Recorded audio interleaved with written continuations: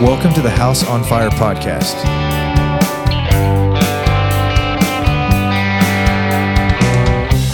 Our aim is to light a fire for Jesus in the homes of those who listen through encouragement and equipping. Let's partner together to advance the gospel in the next generation.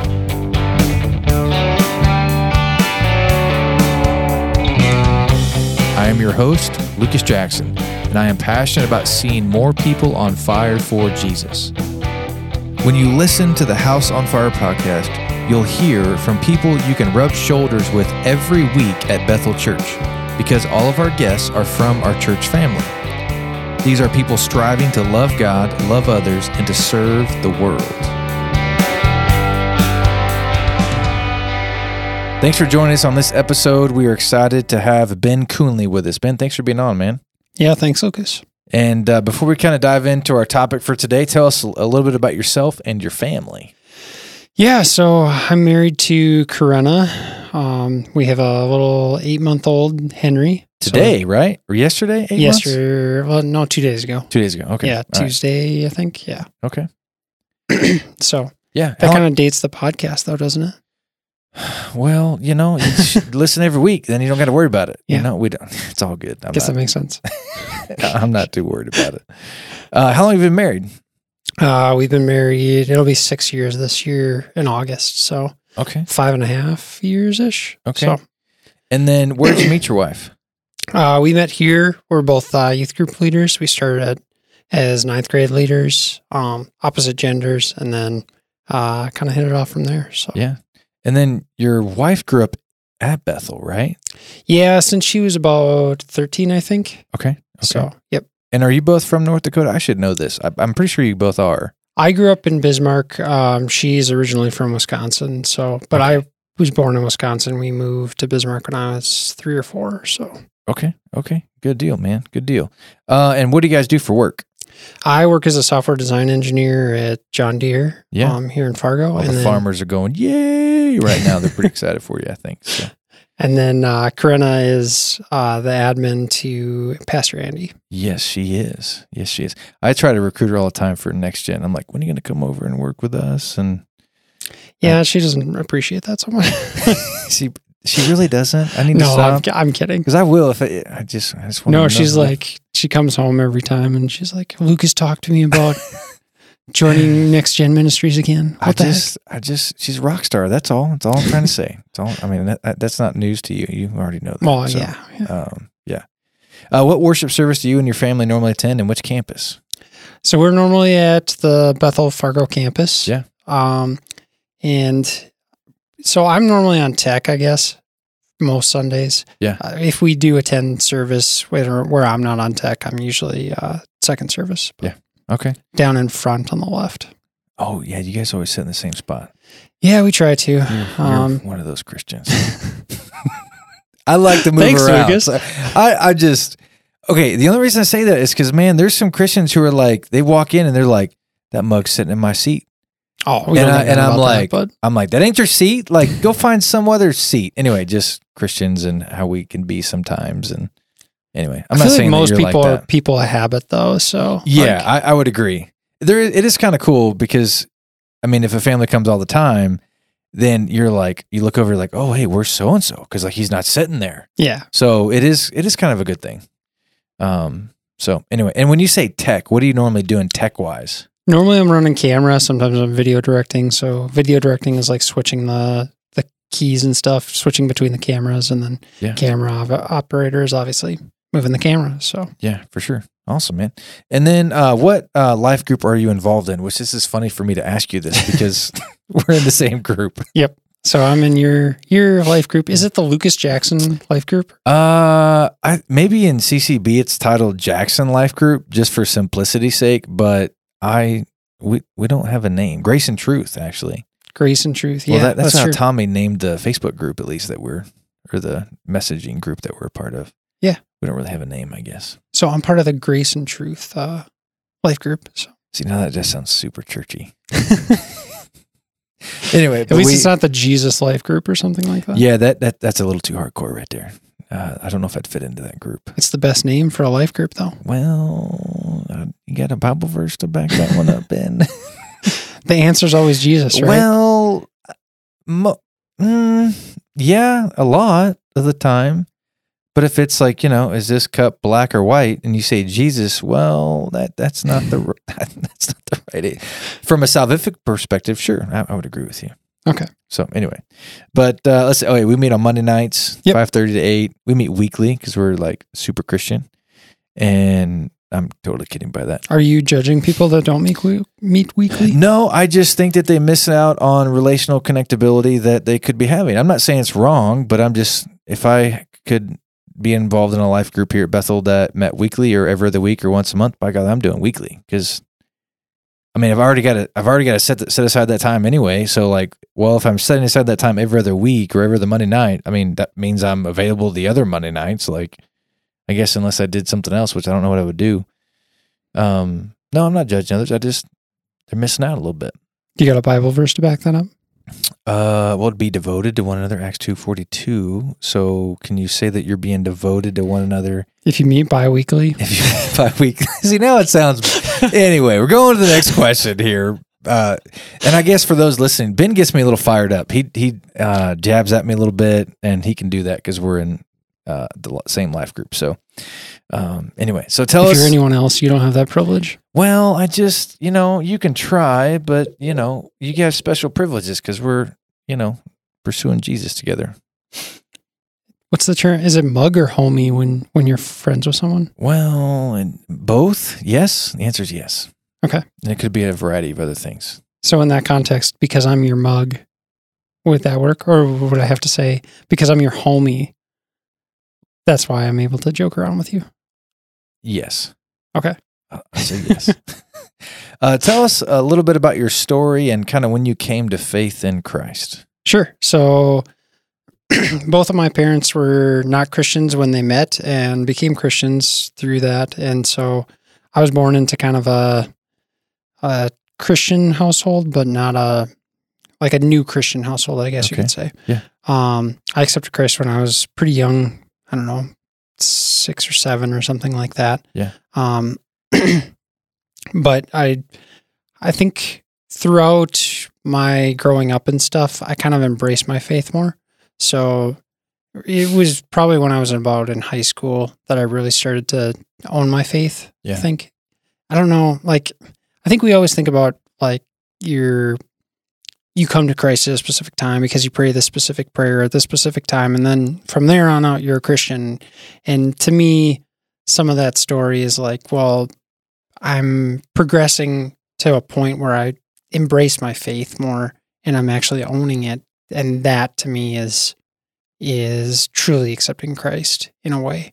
So I think if you just say the prayer and say, I'm good, and, put your hands up and you're done, that's not really a lasting faith in my opinion. But no, I agree. I guess maybe a way I think of it often is, what does God require of us? Faith and trust, and for us to obey what he has for us. So there should be fruit in our lives. If there's no fruit in your life, then that prayer that you prayed probably wasn't a legitimate desire of you putting your faith and trust in Jesus because there's no fruit. Right. And so like for you, what I hear you saying is you put your faith and trust in Christ when you were 5 or 6, but the spiritual disciplines became more prevalent or lived out in your life as a high school student? Is that kind of what? Yeah, that would be, yeah. Because I guess I just embraced my faith more. I studied the word more, and I was more grabbing onto that promise of the actual question. Yeah. And then, feeling that out throughout the rest of my life and through college. So yeah. Awesome, man. Awesome. Well, the topic we have for today is going to be a spicy one, which I'm excited about. And we've talked about this a little bit, and I think it'll be great. Basically, we're going to be talking about how should Christians approach politics biblically. And the word politics is a pretty loaded question. And so we'll just kind of dive in here and we'll see how the conversation goes. So how should Christians approach politics biblically? So I've been thinking about this for a while, and I kind of wanted to start off with, taking one of your Lucasisms quick. I care much more for those listening, like I care much more about how you or who you are in Christ rather than what political party you are. Yeah. And I think that that's way, way, way more important. So this is like a secondary issue that I think needs to be talked about, and it's very important, but it's not a salvation important issue for sure. I agree. And so I guess the other point I wanted to make too is like, don't avoid politics. I don't think it's a lot of Christians, I feel like, really, because it's so charged and because it's so polarizing, they want to avoid talking about politics at all costs. Yeah. And I think that that's a bad decision. I don't know why and our society is kind of moving in that direction too, where they don't want to talk about politics. And like, you say the wrong thing, I'm part of this, I voted for such and such, and suddenly you're on the naughty list for people. Yeah. And that seems wrong to me too. Like, I think that we should have open dialogue about that and talk about how, politics, because I think it's an important part of our lives. So. Yeah, absolutely. And I think you're very much correct. I think we give identity or definition to certain people based off who they voted for or what political party and all that kind of stuff. And so I can't encourage enough, like, you should probably ask a few questions, because even I remember, the Trump election that was taking place. Mm-hmm. And, I'm voting for Trump because he's a Christian. I'm like, well, I've been wrong a lot in life, but how do you know that? Is there fruit or evidence of that person's life? And so that he may be a Christian. I don't know. I don't know him enough, I guess, to really know. But I guess my point is, like, many people just vote for somebody specifically because, they have biblical values, which I think is important. But not every person that you vote for, that they don't always have all biblical values. There's things I feel like that some people do great, and others, in the same person, there's some things I think they need to not do. And so I guess what you're saying is that it's important for us to not ignore the conversation. Right, yeah. So let's say, before we kind of get into defining politics, but let's say like you're in a scenario and a political discussion comes up, a topic comes up. Most people, I would assume, would, you're either one of two camps. You're probably like going to like lean in and, go crazy or whatever. You're all fired up and super excited, or you may not say anything about it. So what would it look like for us to lean in and to not, and to be willing to have the conversation when it does come up? Yeah, I think being honest about how you feel about things, and also just being able to set aside politics is kind of a strange thing because it's kind of like arguing about math in a way, because it's a concrete subject, right? That there's different theories and arguments and all that kind of stuff. But like, at the end of the day, like, that shouldn't reflect on how you treat the person. So you could argue about politics, I'm a Democrat or I'm a Republican or whatever. But at the end of the day, like, your disagreement on that should not come between you as brothers or sisters in Christ. Yeah, and let me say this out loud, then I'll think if I agree with it. If it does, there's probably some immaturity there, right? We are supposed to care and love for everybody. I think the scripture is clear. There are times where we shouldn't be around certain people because of it causes us to sin or things like that. But if you're just willing to disown somebody or ghost somebody specifically or cancel them just because of their political view, that doesn't seem right. Right. And I think the counter argument to that would be, maybe there's something that they believe politically, like, okay, if someone's a racist, right? That's probably not fruit of the Spirit. So it's definitely not fruit of the Spirit. Yeah, absolutely. So if someone's a racist, you're not gonna say, okay, well, I'm gonna fellowship with them just as if they weren't. Maybe that's a point where, like, okay, I don't know if I want to fellowship with you. I'm gonna kind of hand you over to Christ to deal with you in that area. Yeah, there's some wisdom and discernment that is going to be needed there, for sure. Okay, yeah, that makes sense. So let's define politics. So I brought, because I'm an engineer, and so I looked up the definition. Oh, is that like I don't understand. Is it like an engineer thing? Engineers are just believe what other things tell you. Is that, sorry. No, that's not what I'm saying, Lucas. Come on. Well, that's what I'm asking. Tell me, what do you mean? I don't know anything about engineers. I'm just looking for the most accurate definition. So okay. I looked up the definition, and then I thought I'd add to it. But Cambridge defines it as the activities of government, members of lawmaking organizations, or people who try to influence the way a country is governed. So, yes, politics could refer to like church politics or something like that. Like for instance, we got elder board meeting coming up here. Yeah. So we're going to be voting for elders and stuff. So that's technically political, but that's not really what we're talking about on this podcast right now. We're talking about, governmental politics. Yeah. Yeah. Okay. Yeah. No, that's good. What is a biblical example of politics in the Word of God? Because, like when I even say, like, how do we approach this biblically?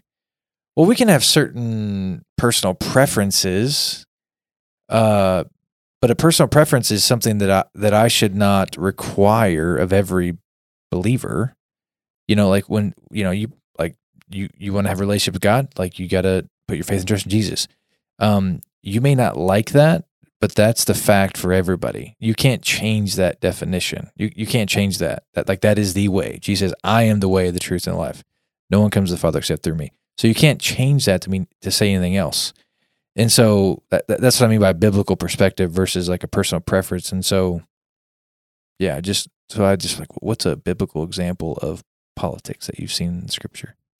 Yeah, I think the Bible's a little sparse on it, but I think we can infer some things by some general themes. Yeah. So like if you look at like the Judges period or the Kings period in Judges and Kings, I think a lot of that holds true to politics. So one of the reasons why I think you should be involved in politics is because God was pretty hard on the nation of Israel when they strayed away from his perfect plan, right? And some of that is obviously moral, but a lot of it was political as well.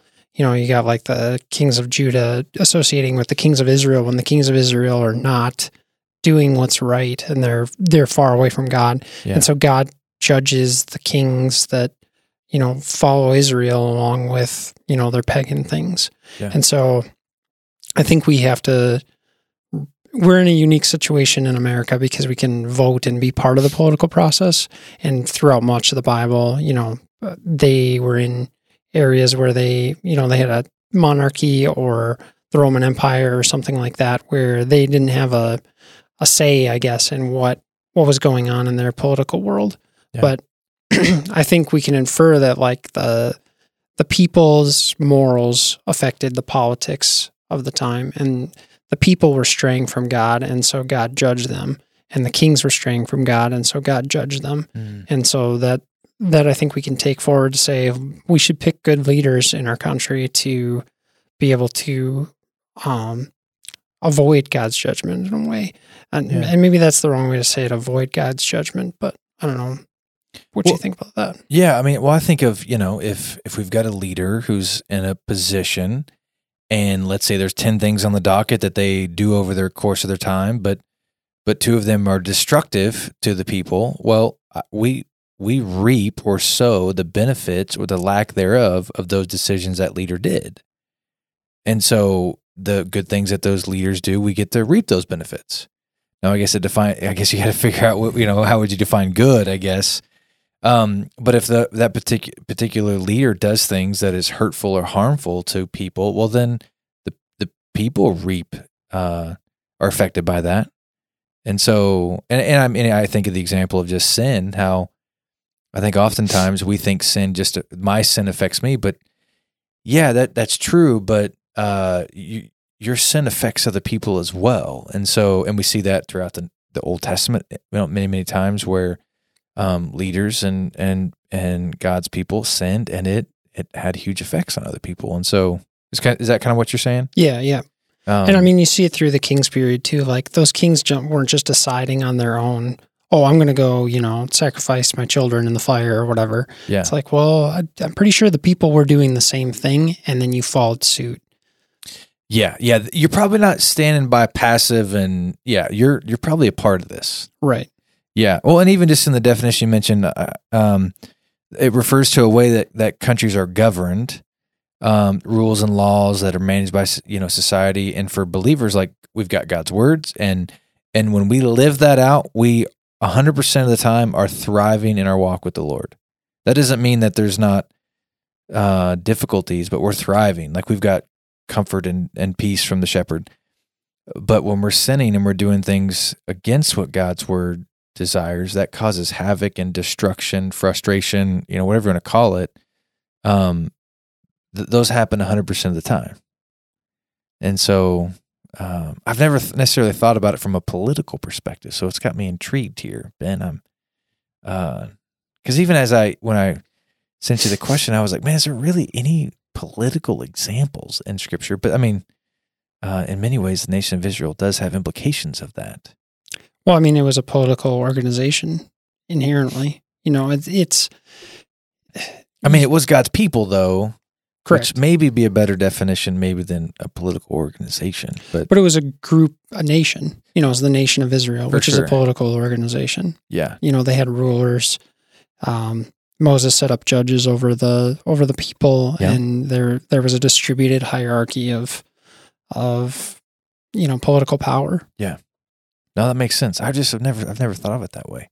So it's got me, now I got more questions I didn't write down that we probably didn't get to. But what is the political leaning of Christians, and is it really biblical? And maybe I should say, when I say Christians, I mean evangelical Christians who believe in the Word of God, that the Holy Scriptures that we have is His Word, and believe that salvation comes from Christ Himself, by us putting our faith and trust in Christ. And so, because not all, I don't know if that's a pretty broad term in and of itself. So, but so what is a political leaning of most Christians, and is it really biblical? So I would say that the majority of Christians inside the evangelical church are probably conservative. I mean, that would be my guess. If you were to take a poll, I'm sure you could find that, a Pew poll or something like that shows that. But I would say, I don't know, there's decent arguments on either side about why you should lean one way or the other. And it honestly comes down to issues too, right? Because conservatives would be, fiscally conservative, generally more traditional. Liberals would be more willing to spend money on entitlement programs. Conservatives are more willing to spend money on military budgets and stuff like that. And it's hard to, I don't know, it's hard to pull from the Bible like, oh yeah, we should spend, $10 trillion on this. What? For sure. Yeah. I mean, you can't really pull that from Scripture and say, oh yeah, well, Scripture says we should do 9 million, or 9 trillion, not 10 trillion or something. For sure. Yeah. It gives us values to live by, but it's not giving us those specific things. Right. So, I mean, I think there are certain issues that you could argue one way or the other. Like how much should we tax people and things like that. Like Jesus says, we're give to Caesar what is Caesar's and give to God what is God's, don't avoid taxes. Yeah. Like don't cheat. That's pretty clear. So, obviously governments are supposed to collect taxes, but how and why they do that is a big open question. And so when it comes to those types of issues, you kind of have to think about, what do the statistics say? And what's the best course of action that way? Yeah. But when it comes to some moral issues, I think you can draw clearer lines. I mean, abortion seems to be the major issue that you can draw lines. You knit me in my mother's womb. That kind of justification about why, the unborn are worthy of having life. Yeah. So. Yeah, it makes me, we lived in Austin for about 8 years. I remember, I think we just had Paisley at the time. So I'm pushing Paisley down. My wife and I and Paisley are walking around, pushing Paisley in a stroller, and a lady comes up to us and she hands us a flyer that is to, hey, please help support abortion.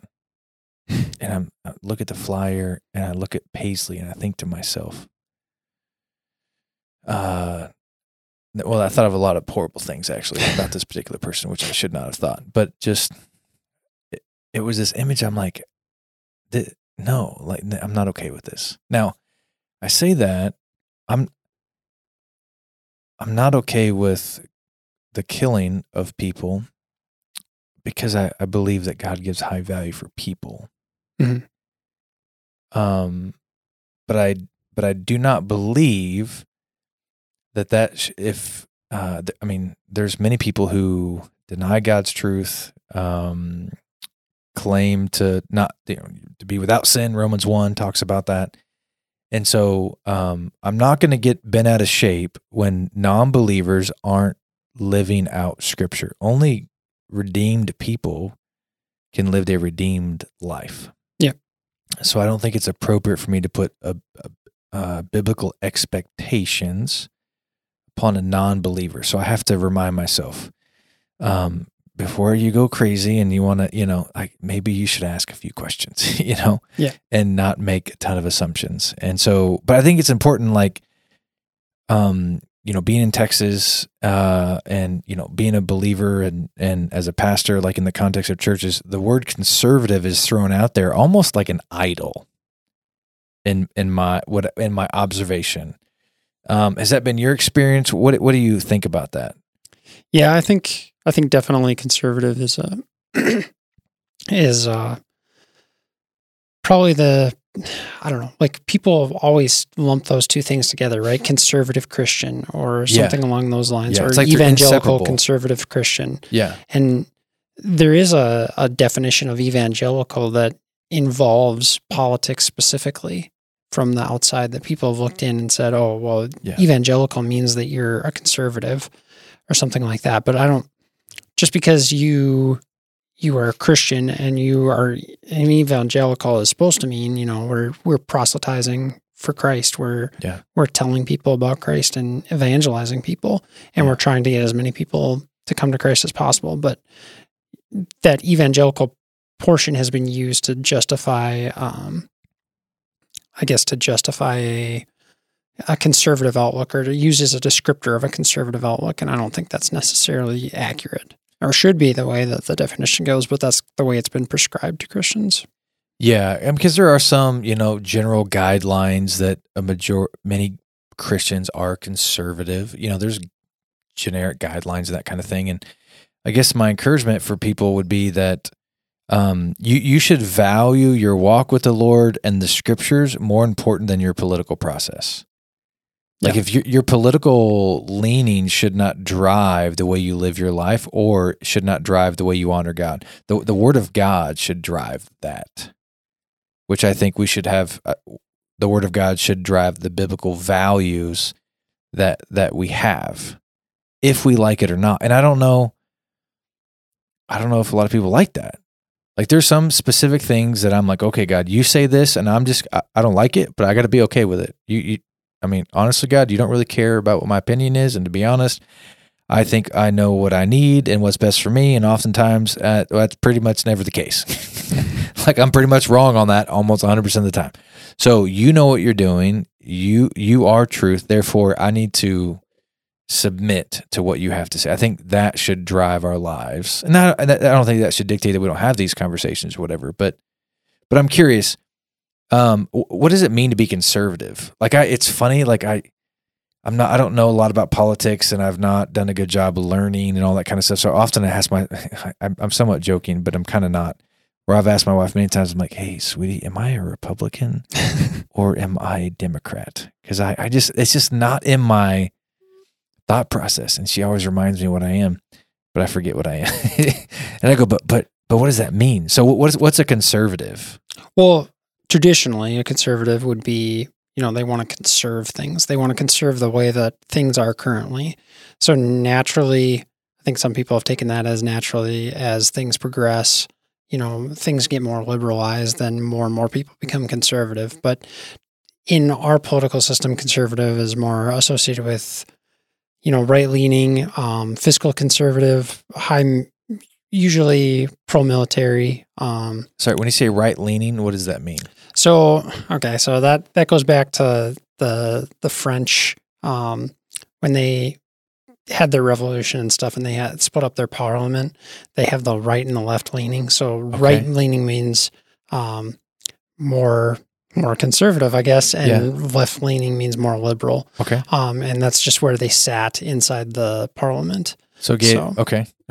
So that's why they use the terms right and left. Okay. But but left leaning would be more liberal. And meaning more for progress, more progressive generally, higher social spending.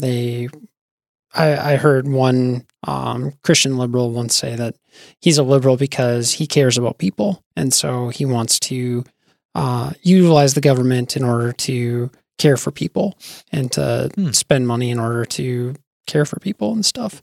So I think that's some of the more pro arguments that you can make for liberalism. Okay. And I mean, I guess and I would assume every person you ask, hey, what do you mean by conservative? What do you mean by liberal? There'd probably be different flavors. There'd probably be some things that are similar, but there'd probably be different things that they would emphasize. I would assume. Yeah. And I would assume that like, if you're conservative, you're probably going to shade those definitions of liberals with a negative light. And if you're a liberal, then you're going to shade the conservative with a negative light. Yeah. It definitely becomes really biased. And so it's hard to find like a concrete definition of those things.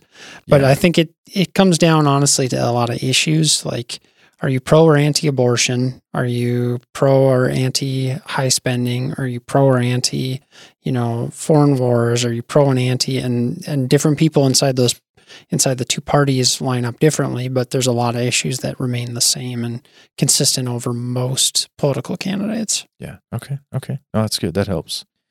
Let's define biblical versus conservative thoughts. And the reason my heart behind this question is I've met a lot of people who have conservative thoughts and they're passionate about it, but they communicate it as if it's the word of God. Now they don't say it that way, but they're like, well, people should be doing this and should be doing this. And I'm like, well, I think you're confusing your personal preference under the umbrella of either conservatism or liberalism, I guess depends on where you're leaning, as if it's as equal or even more equal than God's word. Like you're living by this thing. Like you're going to die on this hill for this particular thing. Now, I think some of those things may be important, but not more important than God's word. And so let's unpack that a little bit. Yeah. So I guess my first thought comes to specific issues that you could use scripture to justify and stuff. But is that what you're kind of getting at? Yeah, I think oftentimes I'll talk to a person and we'll be talking about some political stuff and but then they're saying conservative things but I'm like, but you're conveying those in such a way as if that's God's word. Yep. Like an example would be, I'm not against guns by any means. I mean, I've got a few and I think they're great for hunting and all kinds of stuff. But I'm just it's not the highest value of my life. So I'm not going to go about just being like, you need to buy a gun. Now, I'm not saying that, I don't think it's wrong to have one. Other people have personal preference, because this is really a personal preference thing. But there are people that I know that, they'll communicate it as if like this is like black and white, the most important truth in the world. And oftentimes when I'm talking to somebody, I think that person's communicating this as if it's in the Word of God. Right, yeah. And it's not. And so I think it's a tricky place to be in. Does that make sense? Yeah, I mean, obviously we should treat scripture higher than our political leanings and stuff like that. But I think you can also, because of the way scripture works, scripture's not telling us directly, like you should vote for this party or vote for this policy, like we talked about earlier. Yeah. You still need to take scripture to inform your political view, if that makes sense. Yes, I agree. So, for instance, on the issue of guns or whatever, Jesus says that If you don't provide for your family, you're worse than an unbeliever.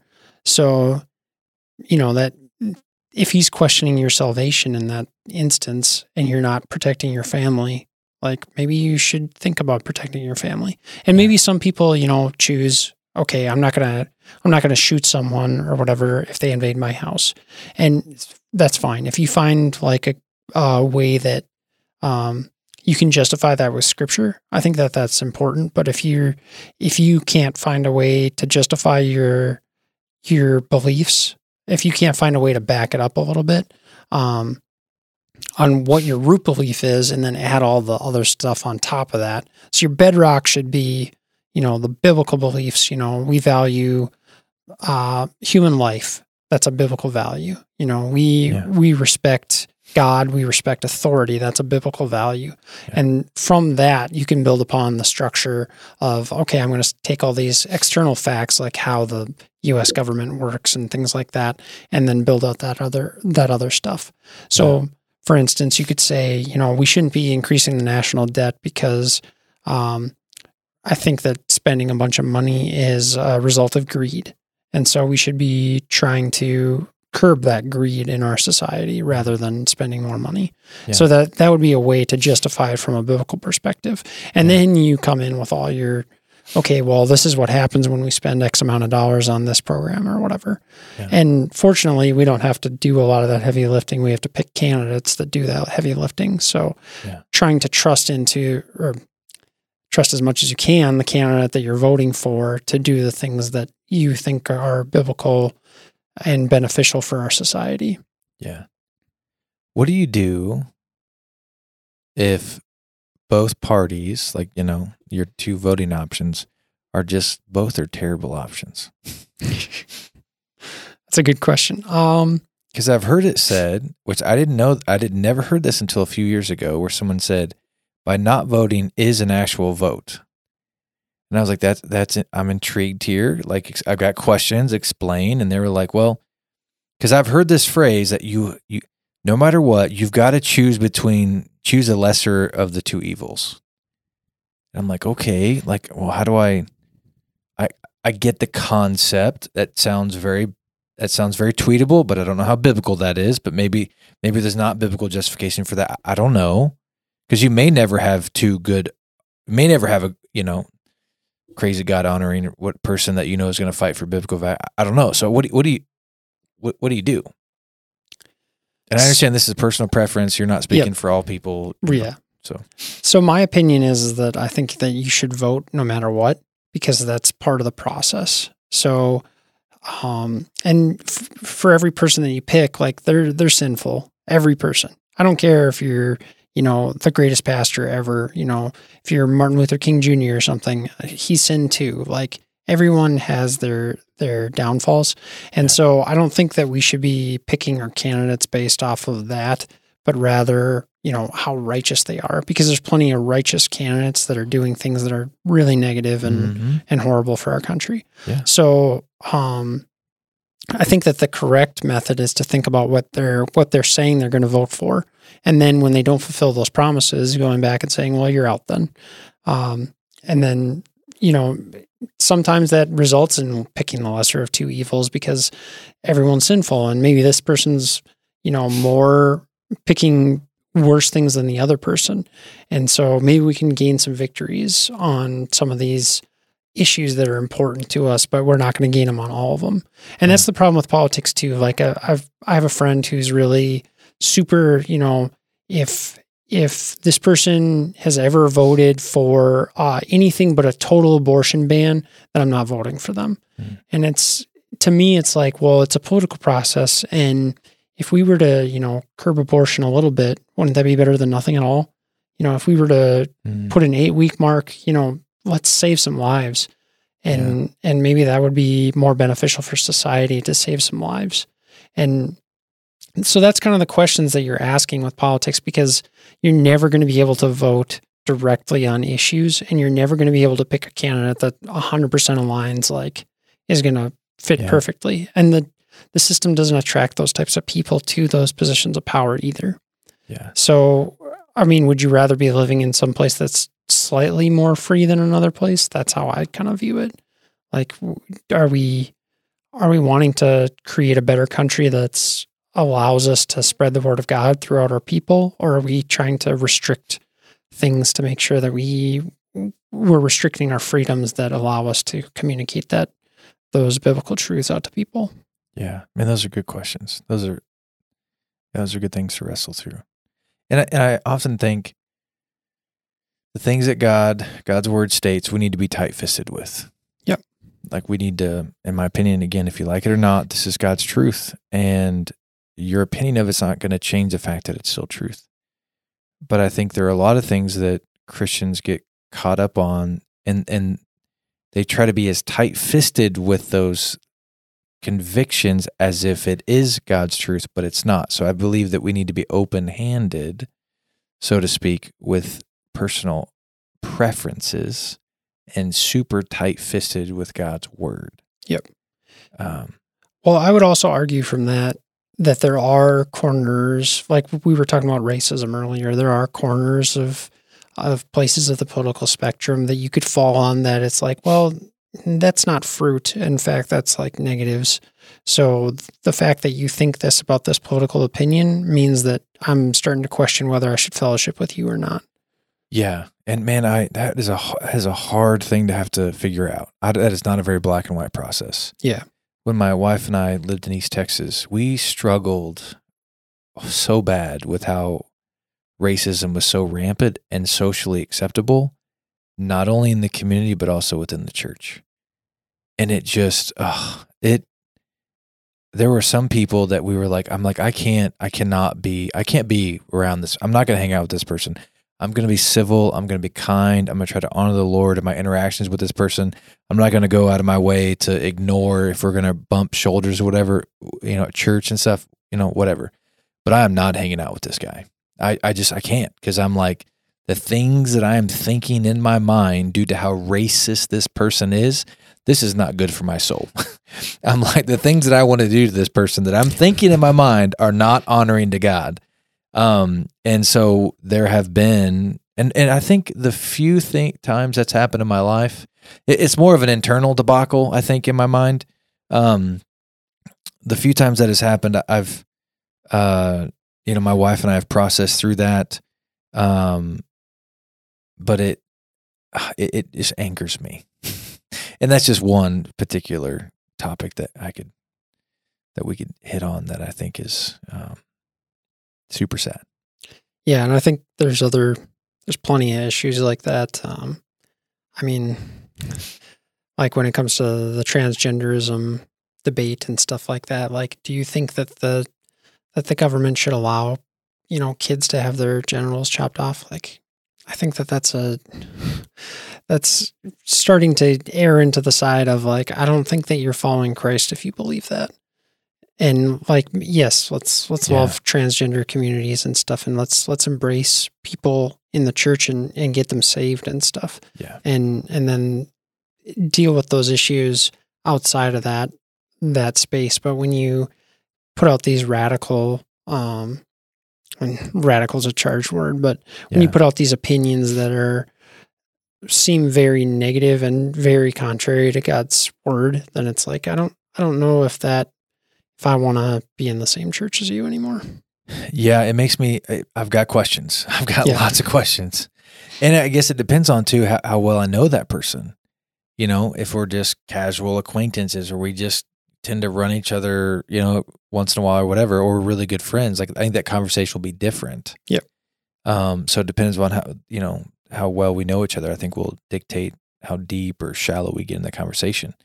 And, but I agree with you, Ben, there, that should give, I was reading the scripture this morning, Colossians 4, and it talks about, this aspect to be watchful. Paul mentions this quite a few times.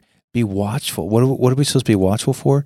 For those who are trying to communicate things that they are saying is God's truth, or trying to communicate the gospel that's not the gospel. Hey, if you're a genuine follower of Jesus, you need to put your faith and trust in Jesus, but you also need to do blank, and which that's not what the Bible says. And so there is a component that it would be wise for us when we're having conversations with people to be watchful of particular things that they say or they believe in that are contrary to God's word, which then should cause us to ask some questions. I don't think we should quickly jump to assumptions just because I hear a word. I'm like, well, I'm curious. What do you mean by that? Like, even the component, just the word racism. Like, well, what do you mean by that? Like, right. I ask that question almost on everything. One, because I don't always necessarily know myself, but also I'm curious. Like, well, I don't want to assume that you're saying what I think you're saying, but when you're saying something else, and so, but that is, I think, could be a good indicator. And we don't talk a whole lot about it in church world where Paul explains in multiple passages where you should no longer have fellowship with that person. Yeah. Now, is that contrary to the fact that we're supposed to love everybody? No. I think it takes wisdom and discernment. And I don't think that happens a ton. I don't think but there's been a few occasions in my life where I'm like, due to what this particular person is doing, we're just not, I'm not going to hang out with you. I'm going to pray for you. I'm here to help, in any way I can, but we're not going to be in this community of believers pursuing the same thing, because we're not pursuing the same thing. Yeah, I would agree with that 100%. And I think that those corrections come on the back of having a relationship with that person, right? Yeah. So if someone was to just walk into our church one day and they're just, they got a swastika on their sleeve or something like that, I might ask them some questions, but it's not like I'm going to be like, or a gay couple comes in or something. I'm not going to, we want to love on those people first and figure out where they're at. And then, Christ reforms their behavior. That's not us reforming their behavior. Yeah. So we need to rely on relationships, building those relationships first, and then, tackling those other issues. Yeah. Yeah, for sure. What do we do when someone has a different political view than us? And I guess for the sake of the conversation on this question, let's put it where there's two people having a conversation. Let's just say face to face, because most things should be done face to face for every reason I can think of that just better. So two people are having a conversation and they're having a political conversation. It doesn't really matter, I guess, what this particular subject matter is. But what do we do when someone has a different political view? Because in my experience, observing or even in the sinfulness in my own heart when I've had these conversations, it quickly goes to, yeah, that's wrong. Yeah, that's a really stupid thing. You need to really, but it usually comes out with phrases like that are just like, well, you're not trying to have a conversation with me. It kind of gets a little heated, I feel like, more often than not. So what do we do when somebody has a different political view than us and we're chatting about it? Are you specifically talking about Christians or non-Christians? Yeah, that's a great question. Let's say, just for the sake of the conversation, genuine followers of Jesus who are living for the Lord, doing all they can to honor God with their lives, have put their faith and trust in Him, and they're having a conversation with somebody who disagrees with their political view, and let's just say that they're a non-Christian. Okay. To give some context. Obviously show the love of Christ to them first and foremost. Yeah. Treat them with respect. Don't belittle them. Yeah. Avoid, jabs and stuff. And I think be honest that when someone has a different political opinion than you, I don't think the majority of people, think that opinion. Let's see where I'm going with this.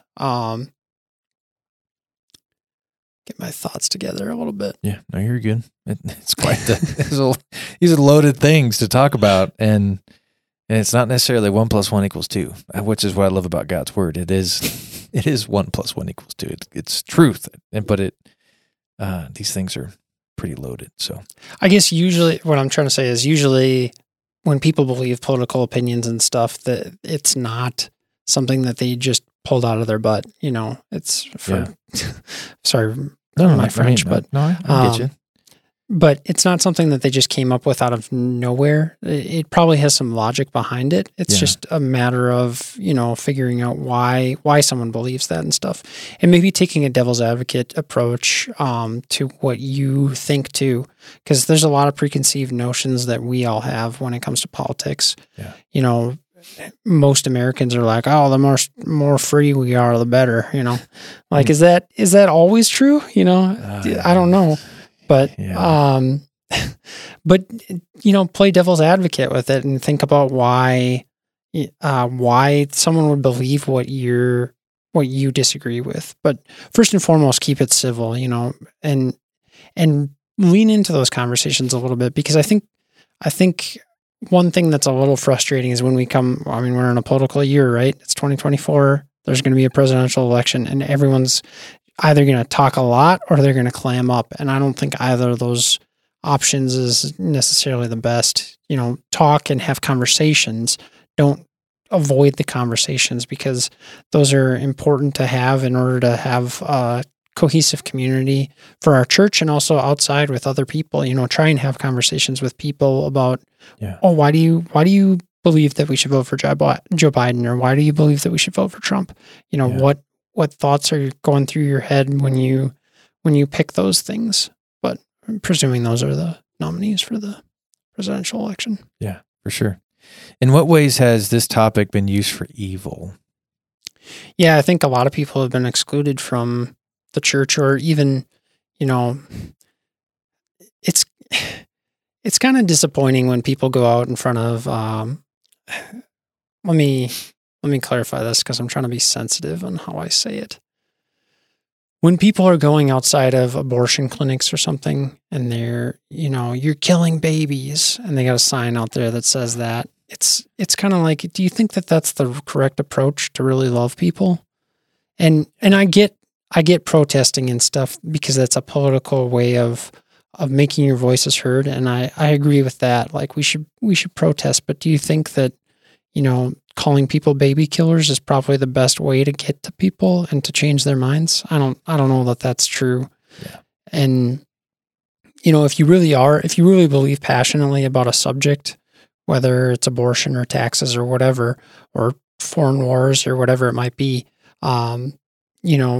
we should be expressing that in a kind way. Yeah, I agree. And I think too, like, if you have a passion for this, or you enjoy having, political conversations, you should probably do a little bit of research. You should have an idea. I can't, there's so many things that I've heard throughout my life, and I'll just share as if I, and then I'll, and I'm like, okay, I know what I just said, but I don't really know if that's true. Like, I just heard that. So I should probably really know my stuff a little bit, or at least attempt, especially if you're saying this is your passion. Yep. You should be spending some time on thinking through some of these things. And I think also going along with that, like, as you're consuming news and stuff, play devil's advocate with it. Like, a lot of news is descriptive of, oh, this is a really negative thing that happened. And it's like, well, is it? What makes them think that? Yeah. Why was this law or bill or whatever negative, and what's their thinking process behind that? Even if you agree generally with, say, a commentator's perspective on that, playing devil's advocate is always a good practice to get into, with your own beliefs. Why do I believe that? Like, why do I think that we ought to do it this way? I mean, really, truly, is that just because I'm following the party line or whatever, or is it because I actually think that that's a thing that I need to embrace? Yeah. And, when it comes down to it, as believers, I don't know if the political conversation is going to help me to lead them to the Lord. Yep. We can have those, that's fine. But at the end of the day, like, if you're far from God and you're wicked and evil, and in the eyes of God, you are, His wrath to be poured out upon you. I need to view people from that perspective, like that. Man, you need a Savior, and I've got the answer for you. Let me show you in the Word of God that put your faith and trust in Jesus and obey Him, follow Him. That should drive most of our conversations more than any political topic, I feel like. Yeah. And I think, like I said earlier, the building of that relationship first and foremost is probably the most important thing. Like, I'm sure 5 people have been converted by street signs on anything, towards any cause or Jesus or anything like that. Like, how many people have actually seen a street sign and just snapped their fingers and all of a sudden, they're a believer or whatever? I don't think it's many. And so I think that most people, when they come to Christ or when they change their opinion on something, is because they had a relationship with someone that led them towards that idea or thing. Yeah. Yeah. And if they don't feel comfortable with you or they feel threatened by you, I mean, that's not going to help. That's only going to make this worse. Yeah. And so, do believers have a biblical mandate to be involved in politics, and in what capacity? And my thought behind this is, I think a lot of times growing up in the family dynamics that I grew up in, I often thought, I'm like, you know what? I don't think there's anything that Lucas Jackson, can do to affect change on any political level, absolutely at all. And so, I've had that thought process quite a bit growing up. And even to some extent, I kind of still have that thought. I'm like, what am I going to be able to do? Like, and so but is there a biblical mandate that we have, that believers have, that we should be involved in politics?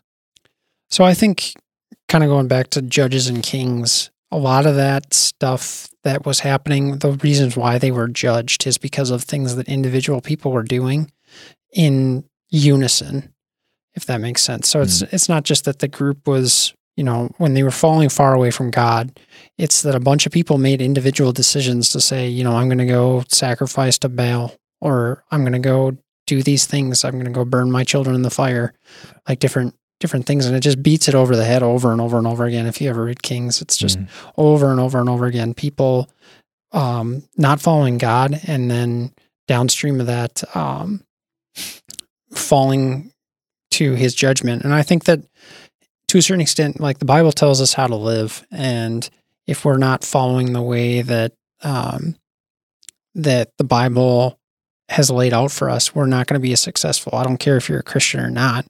I don't think that your life is going to go as well if you don't follow the things that God has created us to be.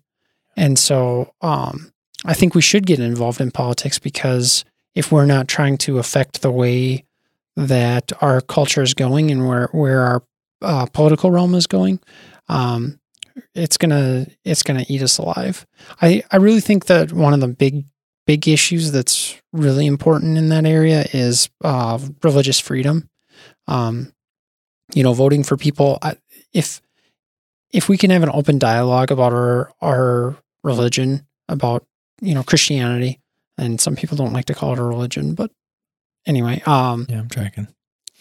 If we're not able to have that open conversation, if we're not allowing people to have a conversation about Islam as well as Christianity, then we're not allowing God to work in their hearts.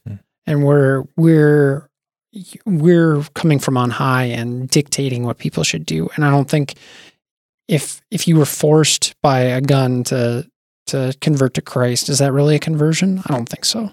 Yeah. So I think that, and that's anytime you do something political and you're forcing people to do stuff, you're really pointing a gun at their head and telling them to do things. I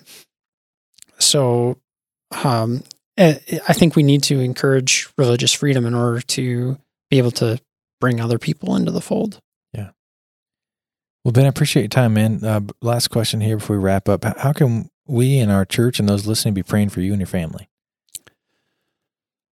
I guess the big thing is I have muscular dystrophy, so strength for that that results in muscle weakness and stuff, and so getting around can be kind of tough for me, especially this time of year when it's really cold out. My muscles kind of don't want to cooperate, so that would be the big thing, is just strength for our family during that. I mean, it's a lifelong thing, but other than that, just health, I guess. Yeah, so cool.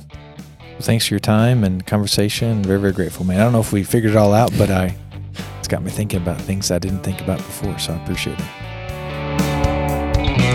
Thanks for joining us for this episode of the House on Fire podcast. Our prayer is that this podcast activates your home for Jesus. May the light of Christ burn bright through you and yours.